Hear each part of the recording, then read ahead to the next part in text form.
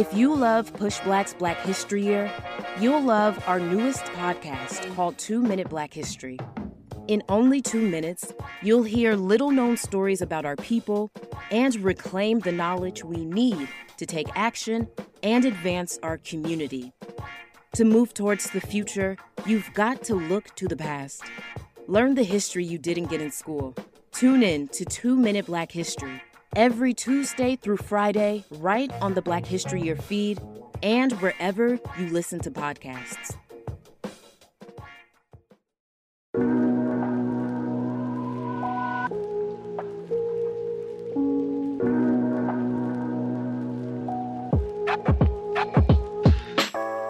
Maybe you've seen them. Viral social media posts showing pictures of police officers posing with protesters holding a Black Lives Matter sign. Or maybe you've seen pictures of police officers hugging young Black kids who appear openly afraid. These images are promoted often by police departments themselves to show officers in a positive light. They serve the purpose of countering negative narratives, and they aim to shape the public's perception by painting cops as kind, friendly, and heroic, when the truth just does not reflect this. What this really reflects is propaganda, and its pervasive and insidious nature must not only be called out, it must be stopped. This is Jay from Push Black, and you're listening to Black History Year. The term propaganda is the marriage of the words cop and propaganda. It refers to the ways media and institutions promote positive portrayals of police officers. It's an effort to glamorize the good cop narrative as an attempt to outweigh the few bad apples public leaders claim exist among police. However, we know the reality is that the entire system is rotten. We know that police frequently cause irreparable harm, kill people without impunity, and terrorize Black communities. Propaganda distorts this truth in truly harmful ways. Unfortunately, it's a part of our daily lives and appears in everything, from popular kids' movies to some of America's most watched TV shows. Our guest today is going to help us tune our eyes and ears to catch this phenomenon in practice. Andrea Ritchie is a police misconduct attorney and organizer whose writing, litigation, and advocacy has focused on policing and criminalization of women, especially LGBTQ women of color who've been victims of police violence. She's the author of Invisible No More, A History of State Violence Against Women of Color, and co-author of No More Police, A Case for Abolition, with Miriam Kaba. She'll reveal the dirty gears behind the mechanism of propaganda, the history of the practice, its secrets, and more. But first, here's the story of one family's horrific night and the lie police used to blanket the tragedy. Police attacked a Black family, then used the attack to try to pull a fast one, push in a false narrative that has been exposed for the diabolical propaganda it truly is. Propaganda is when police, aka the cops, distort reality to create propaganda that shines a glowing light on themselves. In 2021, Philadelphia police attacked and beat a Black woman in her car and proceeded to take her child. Once they had the child, the nation's largest police union, the Fraternal Order of Police, posted deceptive propaganda that painted a completely different picture about what happened. In a now deleted tweet, they tried to sell the lie that, quote, this lost child was wandering around barefoot during the violent riots in Philadelphia. The only thing this Philly police officer cared about was protecting this child, end quote. Little did they know, the truth had been caught on camera. They left out the fact that they had bashed in the car windows with the child still inside the vehicle. They also tried to conceal the fact that they brutally attacked the woman's teen nephew as well. According to the family's lawyer, police attacked them shortly after instructing them to turn around. It doesn't matter if it's images of police dealing with protesters, playing with black kids, or a police TV show. Propaganda is everywhere. It's up to us to not fall for their anti-black lies. Andrea, what does Black liberation look like to you? Black liberation is a world where every Black girl, woman, queer, trans, non-binary person, and everyone they love has everything they need to thrive and reach their highest human potential. So it's a world in which we're no longer valued by what we produce. We are valued simply for being who we are. We're able to live to the fullness of not only our Blackness and our gifts, but into the fullness of Black love. Can you describe how your work contributes to getting our community closer towards a vision of Black liberation? The vision I just shared is deeply informed by Black feminist tradition, by the Combahee River Collective, and the notion that, when Black women, queer and trans people, and non-binary people are free, everybody is free, because we live at the intersections of multiple and interlocking oppressions, and our freedom necessitates, and our liberation necessitates, the dismantling of all those systems of oppression. So my work has, for most of my life, focused on the frontline enforcers of those systems of oppression, who are the police, and all of the systems that they manufacture, uphold, and protect. For most of my life, I've been focused on really bringing to light, particularly Black women, girls, and trans folks' experiences of policing. But of course, that implicates the entire Black community's experiences of policing, highlighting all the ways in which policing never has and was never intended to create any kind of safety or well-being for our communities. Can you describe, just at a high level, what brought you to the work that you do? When I'm introducing myself, want to make clear that I'm a Black woman, that I'm a lesbian, that I'm an immigrant, not just because those things are not necessarily apparent from looking at me, but because they have always profoundly shaped who I am and what I do and how I do it. And so those are the things that I think have shaped how I move into the work. I also, was very much involved in the anti-apartheid struggle in my formative college years, and that also really shaped my understanding of police, again, as the frontline enforcers, literally, of systems of apartheid and racial capitalism that I was fighting, and also the role of Black women, both as targets of that state violence and as resistors to it, and that very much shaped the work that I moved into once I left college and began organizing around both interpersonal and community violence and the violence of policing and centering Black women in all of those conversations.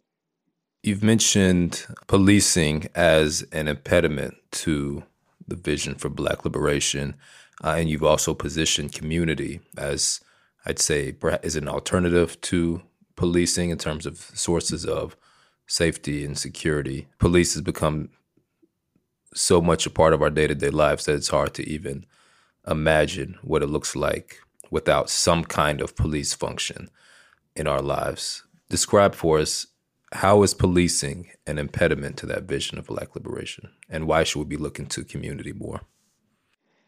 The first thing I think of is that police are in the way of Black liberation because they're in our imagination as the only way to achieve safety, even though for the vast majority of Black people, they are a source of violence, not safety. And to the extent that they do show up, it's like a game of Russian roulette. What's going to happen, right? So I think the other really critical piece that often gets missed is that police get in the way of our vision for Black liberation by looting the resources that we need to achieve it. When they're stealing, 40 to 60% of our collective financial resources in cities across the country, and particularly in cities with high Black populations like Detroit or Chicago or Milwaukee or other places, that's literally what's keeping. Then libraries are closing, schools are closing, children don't have books, teachers don't have supplies. We literally don't have the things that we need in order to create the world that I was describing or that others are dreaming in terms of Black liberation. And so they get in the way by occupying our imagination as the only possible source of safety, even as they deny it and provide the opposite of it, which is violence. They steal our imaginations and they steal the resources we need to achieve and build the communities we want. So and then of course there's the ways in which when we do try and build the resources we need or find safety and community with each other, those responses are criminalized. So often people are engaged in, whether it's informal violence interruption. Eric Garner was breaking up a fight. Joshua Blake was breaking up a fight, right? People experience violence when they're trying to take care of their communities. Cops step in. Often violence interrupter programs talk about the ways in which, if they're too successful, police interfere in them to try to, disrupt their progress. When we do other things that are about collective care in communities, those things are often criminalized or disrupted. So I think there's multiple levels at which police are operating to get in the way of the visions for Black liberation that people are dreaming and fighting for. There's been an ongoing campaign to make us love the cops, and then we turn on our TV. There's all these cop shows and all this, hey, look at all the good work they're doing. If they wouldn't have done this, then crime would have been, even worse. So is it in your opinion, is it any coincidence that there's all these shows on TV celebrating the cops in connection to the issues we're discussing here? There's absolutely not a coincidence. And what's interesting about this, and my co-author of No More Police, A Case for Abolition, Mariam Kaba, points this out often, which is, what other profession needs such a expansive and continuous PR campaign to justify its existence? We don't have, TV shows glamorizing childcare workers, but none of us could function without them. We don't have TV shows glamorizing sanitation workers, but they are an essential part of our society, but we don't have to make the case that they're essential. We all know they are. But when it comes to cops, we have to mount this massive PR campaign. So, and we wanted to do it in every culture, in every, TV, film, music, highways. There's not a highway that's not named after a cop. There's not, it's constant and it's everywhere. I think I also want to name, though, that there's much more than the cultural aspect of it. I think propaganda is really embedded deeply in and functions with anti-Blackness. The alternate world that we are presented as the world that would exist without police is framed as, this world of savagery and uncontained violence, and and there's a profound anti-Blackness infusing that vision. And so there's a way in which, when people are talking about the Purge, or they're talking about Blade Runner, they're talking about whatever dystopian future would exist without cops, there's a deep anti-Blackness imbued in that. And I think propaganda has been going on for a lot longer than film, TV, et cetera, and has been part of the narrative that has traveled with chattel slavery and the transatlantic slave trade as a way of building up slavery and anti-capital and racial capitalism. And so I think it's a much longer trajectory than, the show Cops or Paw Patrol or whatever. It's a trajectory that came with slavery as a justification for slavery and as an afterlife of slavery. For sure. Are you able to share any of those concrete historical examples that come to mind for you, so we can trace this trajectory, this legacy from then till today? There's so many, and I'm trying to hit on one, but I think in so many of the narratives of the continent that accompany the establishment of chattel slavery and the transatlantic slave trade is the notion that a society without quote unquote civilized order, which is imposed, through settler colonialism and racial capitalism and the order that produced and benefited from the transatlantic slave trade, a society exists that's completely unregulated, right? In which there is only warring tribes and short, brutish life in which people are in constant competition with each other, and certainly, is framed as an extremely dangerous place, particularly for white people, right? And so then police are framed, whether those police are slave patrols, whether those police are armies, whether those police are the military that facilitated the trade, are framed as the only and necessary bulwark between that world of savagery and, white civilization, right? And I think you hear that in the way that police talk about Black communities. I was once deposing a cop who said, "You don't know that neighborhood, that this arrest took place in. It's the jungle." I was like, first of all, it's my neighborhood.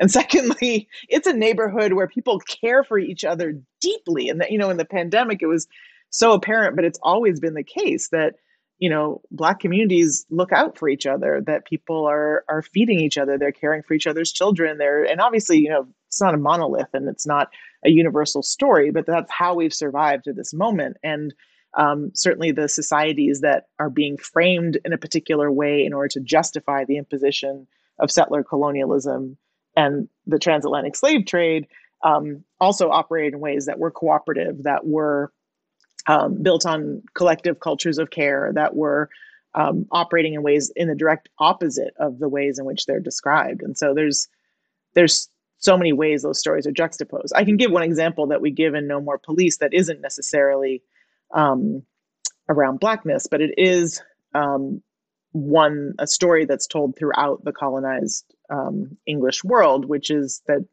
everyone is required at some point to read Lord of the Flies in middle school or high school, which is a story of, what happens when civilized order is taken away, which includes police, and a group of white boys descend into savagery, right? It's a made up story. And it is told, everyone is forced to read it. It's a form of propaganda because it's telling you there has to be a particular order in place in order for that kind of savagery not to happen. When in fact, there are many stories, including one we tell in the book, of a group of Tongan teens who were shipwrecked after taking a boat out for a joyride and getting caught in a storm, and were shipwrecked on an island for 18 months.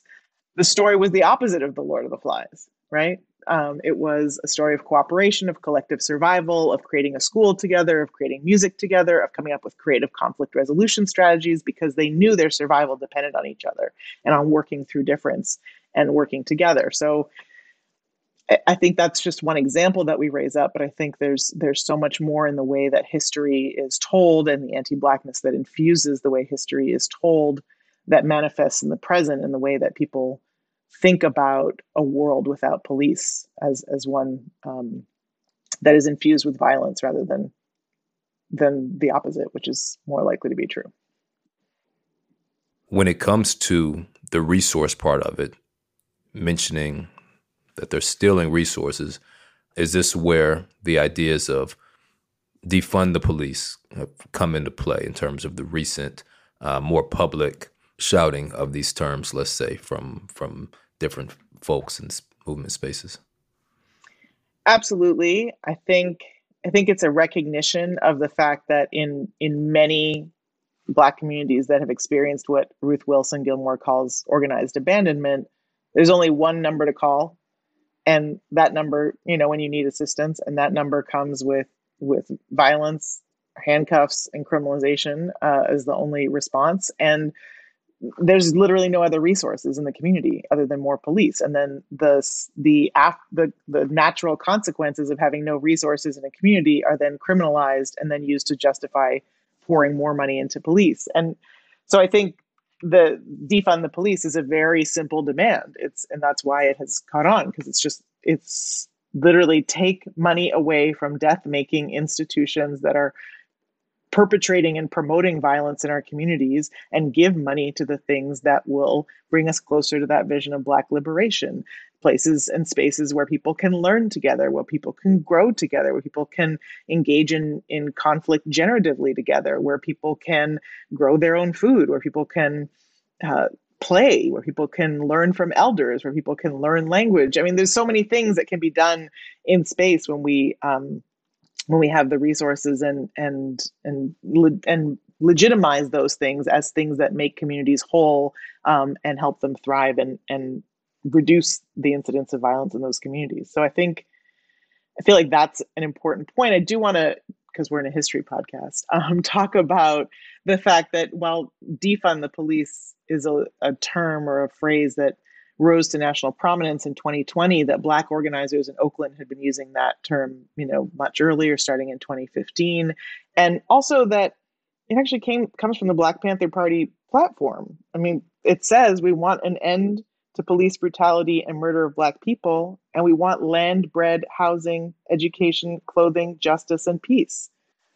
Sounds like defund the police demands to me. And I just want to make sure that we know, because I think there's been a lot of conversation about defund coming from outside Black communities. And it's a demand deeply rooted in Black communities and in, even before that time, but that's certainly kind of a more modern manifestation of it. And it also comes from incarcerated people.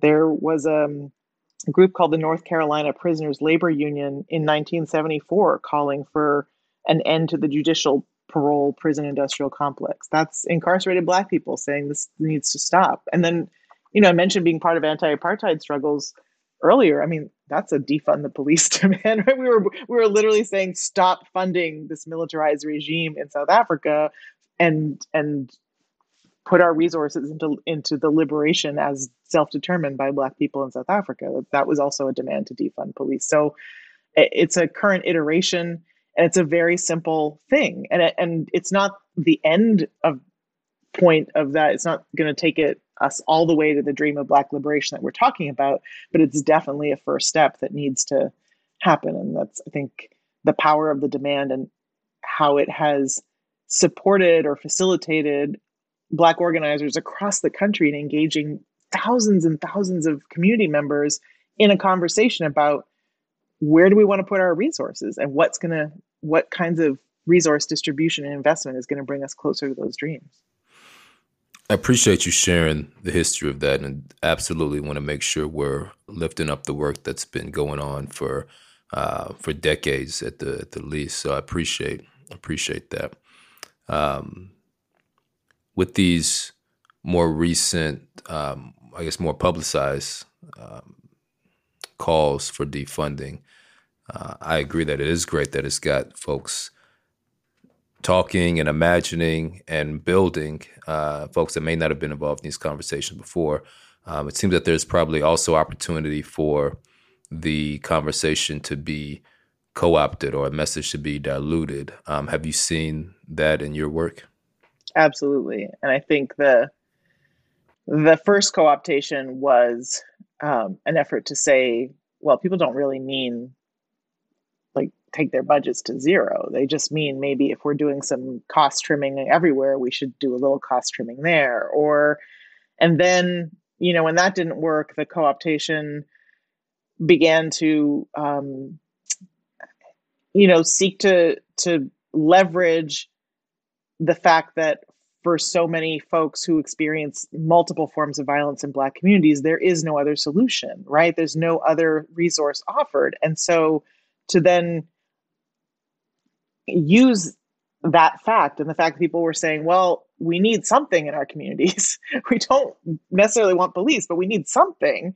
And to use that against defund organizers to say, look, people in Black communities don't agree with your demand, when consistently, whether you measure it by polling or you measure it by how people vote with their feet or the number of people who show up to build safety in communities or talk about how to build safety in Black communities without and beyond police, there's tremendous support in Black communities for the things that underlie the demand to defund. But I think one way that co-optation happened was this effort to sort of find people in Black communities and leaders in Black communities who were saying things like, well, no, we need the police.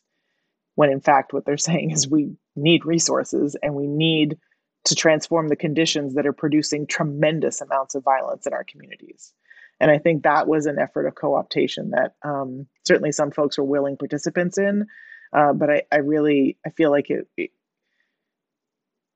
was an effort to sort of cover over the fact that people are demanding resources, they're demanding safety, they're demanding opportunities to prevent, intervene in, and transform violence. And if the only thing on the menu is cops, then people, even if calling the cops, like I said, is a game of Russian roulette, people are going to say, well, if it's that or nothing, then we want something.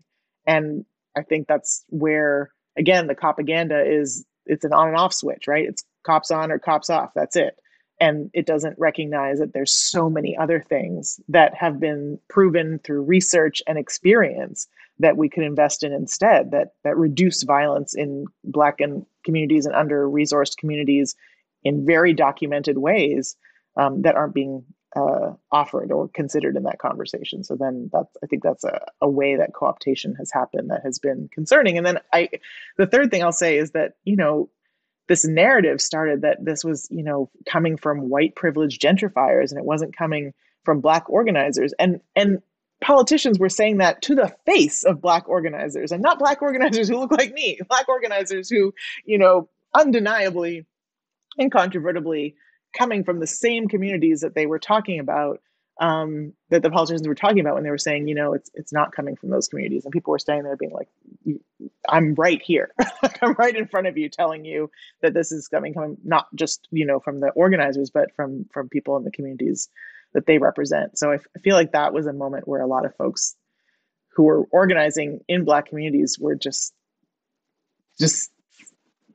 flabbergasted. That's the word my mother would use, but who were just shocked. I think in New York City, particularly, we heard that from, Black women on city council were saying, it's nothing to do with Black communities. And they knew Black women organizers in their own communities who were leading these fights. And so it was this very strange sort of invisibilization and discounting of people who were visibly out there and had been part of organizing for safety in their community for decades because the politicians didn't like the demand. You have these politicians on a local level that seem to be turning a blind eye to the reality that they know to be true. Whose interest does that serve if it's not serving those that they are supposed to be working for? No, it's serving the interests of power, and it's serving the interests of the current structures, right? And I think and obviously not all politicians are the same, but there's definitely a bias towards the existing structures of power. And I think then people try and resolve that by advancing things like what was called the Justice and Policing Act, which would have produced neither justice nor would it have prevented the killing of George Floyd or Breonna Taylor. And what it would have done actually is pour $850 million back into police departments, right? And so, that was something that was being advanced by politicians, including Black politicians, who were claiming that this was their response to the murder of George Floyd and Breonna Taylor, which would only have poured more resources into the very institutions that made that possible and perpetrated it. So I think they're preserving the status quo. And it certainly doesn't serve the interests of the vast majority of Black people, and certainly in communities that are under-resourced and subject to the highest rates of police violence. When it comes to broadening our imagination and moving past the status quo, you mentioned that there's evidence that shows that there's better investments that can be made within the communities. What are some of those most sort of high leverage investments that we could be thinking about and discussing and advocating for in our communities? I think it depends on every community. And so the study I'm thinking of found that there was a proportional decrease in the amount of violence, as defined by homicides or, premature death and other forms of violence.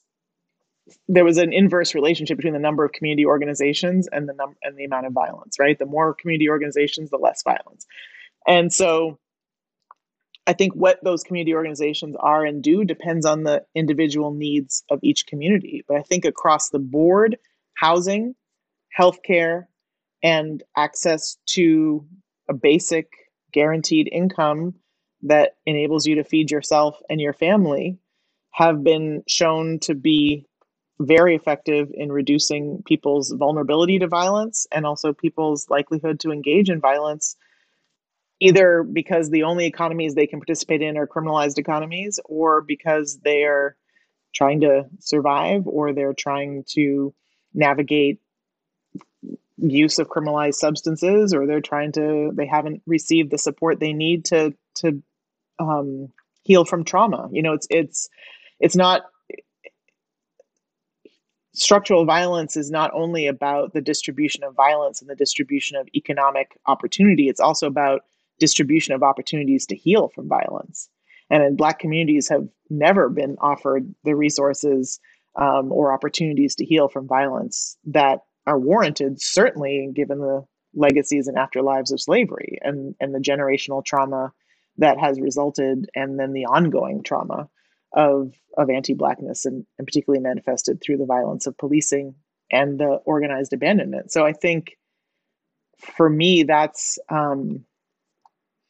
those are the places where the resources need to go. So, reparations would be, as one framework that has been used to talk about what kinds of investment need to happen. And it's not just the financial compensation. It's not just the economic, cultural, social compensation. It's really healing resources, opportunities to heal individually and collectively as communities. So I think we can't underestimate those. So I want to lift up, for instance, Dream Defenders in Miami have created a center, a healing and trauma center, where there are teams going out and interrupting violence. There are teams responding to crisis calls, but there's also healing opportunities that people who have experienced violence, youth who have been traumatized by violence in their communities, can come to heal from those experiences. Or the Chicago Torture Justice Center is a center for everyone who's been impacted by the violence of policing in Chicago.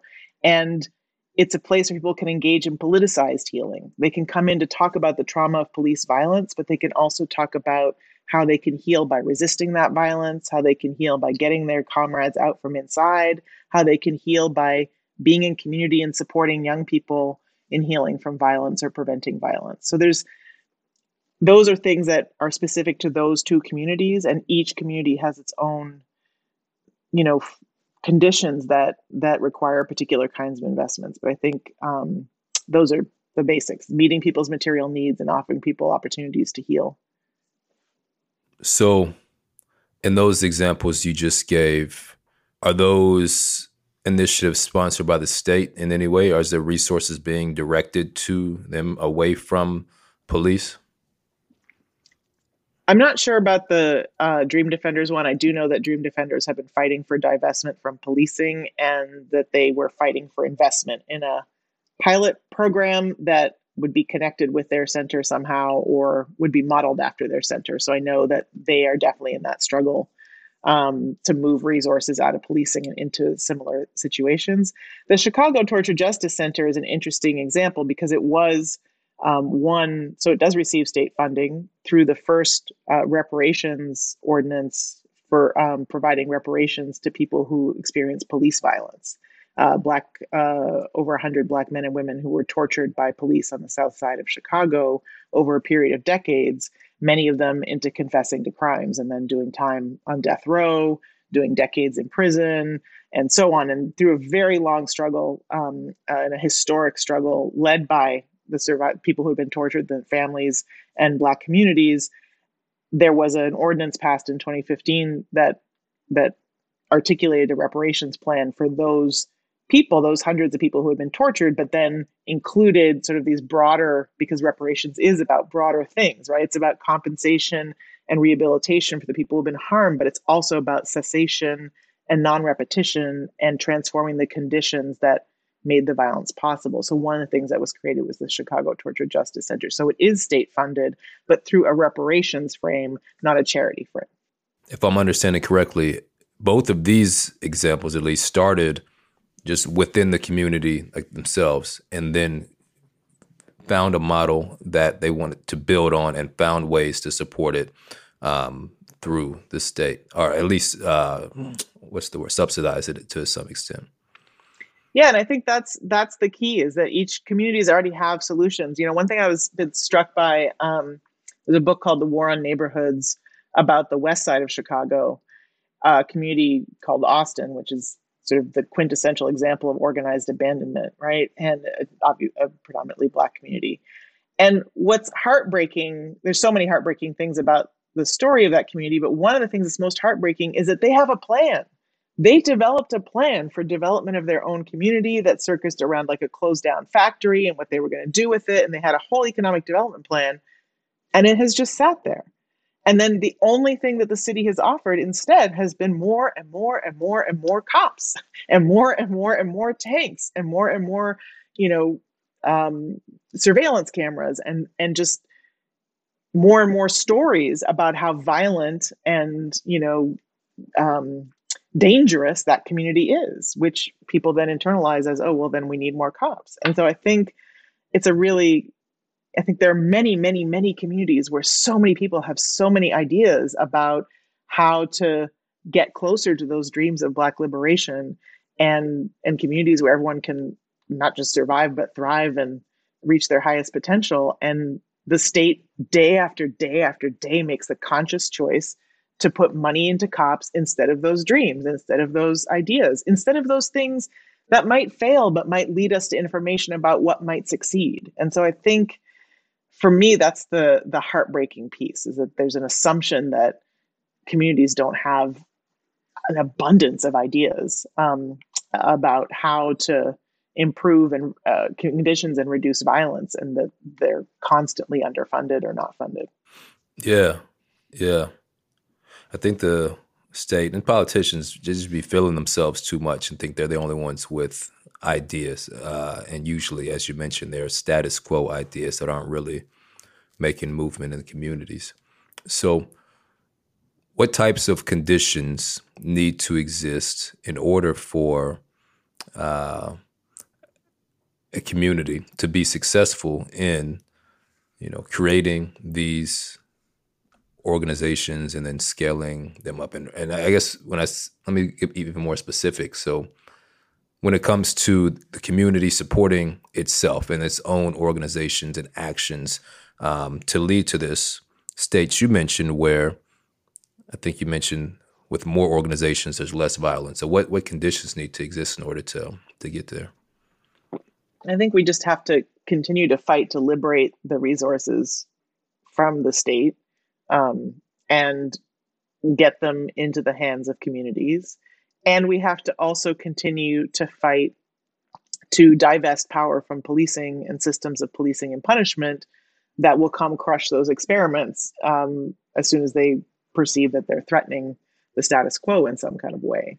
So I think it's a two-pronged thing, which is why, defunding the police is taking money and power away from police and putting it in communities achieves kind of both those prongs. I think that we need to build power to do that. And I think we saw in 2020 what happened when 26 million people came out in the street to say, enough, we can no longer tolerate this level of violence of policing, and really create a crisis of legitimacy for policing. I think, unprecedented, at least in this generation, although there's been many crisis points over centuries. And I think we need to continue to build that power and continue to build with community members and really break the hold of propaganda on our heads. So I think it's a two-pronged strategy. It's going out into communities and constantly speaking to people about, what do you need to be safe? What makes you feel safe? When's the last time you felt safe? How do we create more of that? How do we understand safety as something that we build in relationship with each other, not something that Coca-Cola can sell us or the state can sell us, right? How do we understand our responsibility to and for each other and be willing to take action towards that? So it's those conversations that need to happen, and those conversations need to also build the power to make the demands on the state to say, we refuse to accept that you put millions of dollars into something to surveil or police or punish us, when we have these initiatives that we know will create more safety in our community, where we have these needs that are unmet, and the way people are responding to the needs being unmet is getting their needs met however they can do it. And sometimes that involves violence, right? How you need to address these realities. People have fought for guaranteed income in some communities. They've fought for fellowships for people who are involved in the most violence, to say, well, if we gave you a fellowship and an opportunity to do something else, would you do something else? And the answer is universally yes, right? People are contributing to their communities in other ways. So I think the answer, what needs to happen really is to continue to build opportunities to dream in communities and to recognize what would bring folks closer to those dreams, bring communities closer to those dreams, and then fight the state for resources to make those dreams possible and to defend those dreams against the repression by police and other forces that don't want our Black liberation dreams to come true. So in fighting the state, how can folks be thinking about voting and electoral politics as it relates to this discussion we're having, these actions that need to be taken? Obviously, people need to exercise power in every way that they can.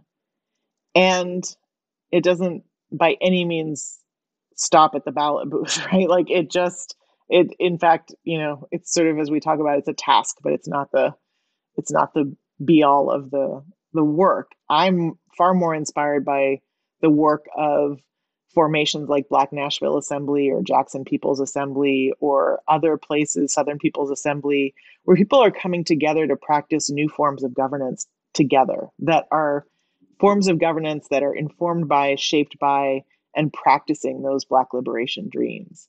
And thinking about how, and practicing, learning, and trying and embodying new ways of thinking about how we distribute resources, how we distribute power, how we make power with each other instead of power over each other, and then how we take that power to the current systems and seize it. So I think those formations for me are much more inspiring than trying to figure out. And again, this is where sort of not being from the United States shapes my thinking too. It's a no-win game here. You're like, and it's not like, other places I've lived don't have sort of a spectrum of parties that's similarly, right, less right, slightly less right, center, right? But I think that there's more room for strategizing in spaces that aren't locked into a two-party system in which, one party is explicitly trying to kill us and the other party is trying to kill us softly. I think it's really a difficult framework to be stuck in. And I think that what gives me hope and inspiration is all the ways in which Black people have consistently creatively operated outside of it, because it's never been for us. Can you help us build our imagination today, right? So you mentioned Jackson People's Assembly, you mentioned a couple other formations. Can you share how some of these other formations work? It's simple. It's a participatory form of governance, or other folks are engaged in participatory budgeting. People in the community with a stake, no matter whether they have been criminalized, have a conviction, whether they're under 18, whether they're citizens of the U.S., everyone is welcome in a people's assembly. People come together and everyone has a stake in decision making. People name their problems together. They together come to an analysis of their current conditions and who has the power to shift those conditions. And then they build together their collective solutions and the power to enact them. It's really, whether it's the Jackson's People Assembly, there was a collapse of the water situation. Jackson People's Assembly figured out how to get water and distribute it, right? And in Black Nashville Assembly, people had many deep conversations about what they would do with a budget, like how would they shape Nashville's budget, and had conversations as a community about how to do that and how they would distribute resources. And then in other places, Seattle, there was a group called the Black Brilliance Project that did a research project with hundreds of researchers in community, just going and talking to people about what safety looked like for them, what they needed, and produced a 1,200-page report that has a blueprint of how participatory budgeting could distribute funding to the things that people in community said they needed to build safety, to build connection, to build thriving communities. So the way they work is it's almost deceptively simple. It's you build relationships with each other, and as a collective, you analyze your conditions based on the knowledge that lives inside each of us about what we know will make us safer, will enable us to thrive, will enable us to connect, will enable us to belong, and then you build something based on that. That's incredible and inspiring, and I'm curious with something like participatory budgeting. I don't know if I'm even going out on a limb, like most folks in America in our communities probably have not considered themselves ever being part of the budgeting process for the local government. Can you describe how folks can get involved in something like this or advocate for something like this in their communities? One example from Phoenix, an organization called Poder in Action, which is mostly made up of Latinx folks, just hosted community conversations. People got together with their friends, their family over dinner, talked about what kinds of things or programs they needed in their communities. And then folks wrote up those ideas. Then 100 people who participated in those smaller conversations came together for a larger conversation. They wrote everything up on the wall. People put a check mark beside the ones, they were given 5 check marks, and they put check marks beside the ones that were most important to them. And, then they're attaching money to those proposals, and they're preparing a people's budget. There's many, Seattle Solidarity Budget did a similar process. I think it's really inviting people into a process of collective governance and of agency and ownership over their communities and their resources. So the catch with participatory budgeting is there is a political education process that needs to be involved, right? So the first time participatory budgeting happened in my community, a predominantly Black community in Brooklyn, the number one thing people wanted was more surveillance cameras to catch people engaged in violence, et cetera, right? 5 years later, the thing people wanted was after-school programs, the kinds of things we're talking about, right? Mediation, conflict mediation programs, all kinds of other things in the community, greenways, lights on after dark, whatever.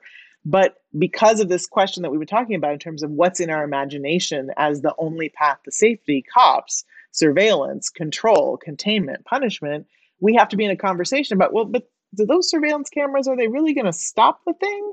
Or are we just going to be able to, see something after it's already happened? Or what are we really going to see? Because it's, but what it will allow them to see is everything else that we're doing every day. And how is it going to criminalize other people? So there has to be a conversation in the context of participatory budgeting. The other catch too is that often cities will set aside, 1 million or 10 million for participatory budgeting in a multi-billion-dollar budget in which the cops are taking 11 billion, right? So then they say, oh, the participatory budgeting didn't solve the problem because we, threw a drop of water into a starving field and nothing grew there. And then, we said, oh, see, it didn't work. So I think we have to figure out how to expand the scope of that. But it's a process of making proposals, of voting on them, of pricing them, of sourcing someone who can do the programs or create the programs that folks need or build them and go from there. There's a lot to be done, a lot of work to be done. And I do believe that the power is with the people. We just have to activate it in a certain way. If that is the case, what do we need to believe about ourselves in order to take the necessary actions about ourselves and the world we live in, if it's not aligned with this status quo that we've been discussing? I think we need to believe in our power and possibility to build and live otherwise. And that requires us to spend time in imagination, whether that imagination space is Wakanda or that imagination space is the, playground on the block. But we need to believe in our power to dream and build towards something otherwise and live otherwise. We have to believe about ourselves that we're not what the people in power have imagined, that what they've imagined is not the only possibility that we have to live inside of and struggle inside of and die inside of. And I think that's the main thing. We have to believe in our own power and possibility. And we have to believe in particularly our own power of love and connection and relationship, and in our responsibility for ourselves and each other. We have to believe that in our own power to heal and our own power to heal each other in relationship. And we have to believe in the world, in whatever our Black liberation dream is. The only antidote to what is what we can dream and make possible. And so we have to believe in our Black liberation dreams.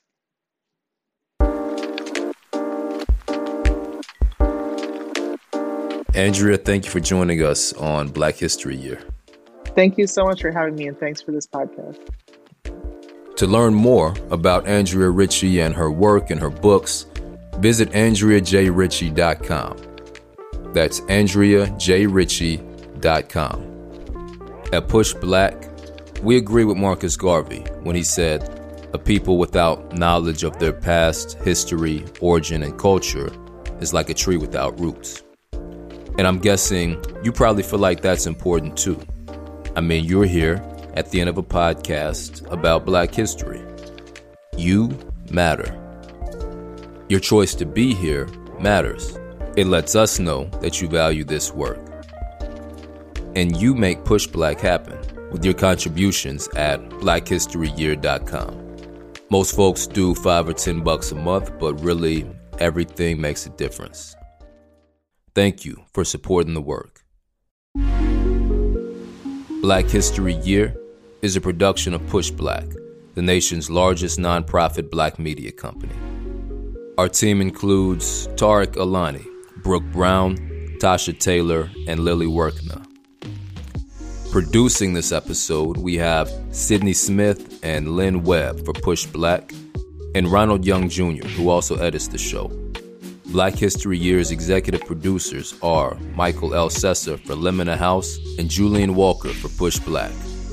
Peace.